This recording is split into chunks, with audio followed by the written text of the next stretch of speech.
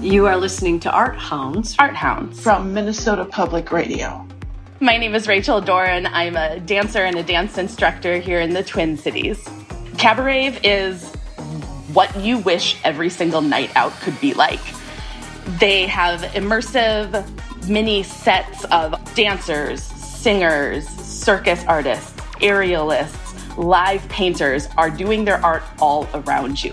So you're hanging out with your friends, having a drink, dancing around, and you're seeing these performances live just inches away from you.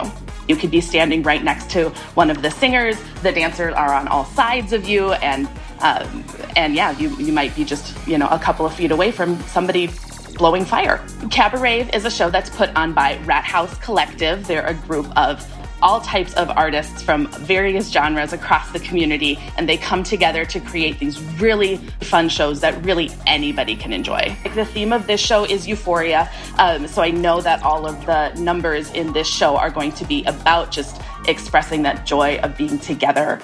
Cabaret Euphoria is tonight and tomorrow, June 16th and 17th at Brother Justice Whiskey Company in Northeast Minneapolis. My name is Sandy Agustin, residing in Golden Valley.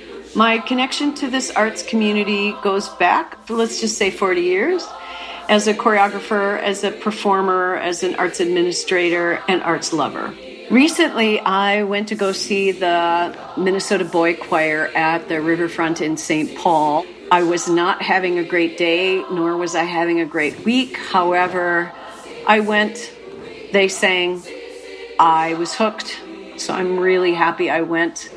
Their voices were uplifting, the confidence and pride that they showed us all, and camaraderie was infectious. They sang classics, they sang some Boys to Men, which of course is appropriate, some show tunes, some standards, some things I hadn't heard before, all really lovely, and the arrangements I thought really fit their voices.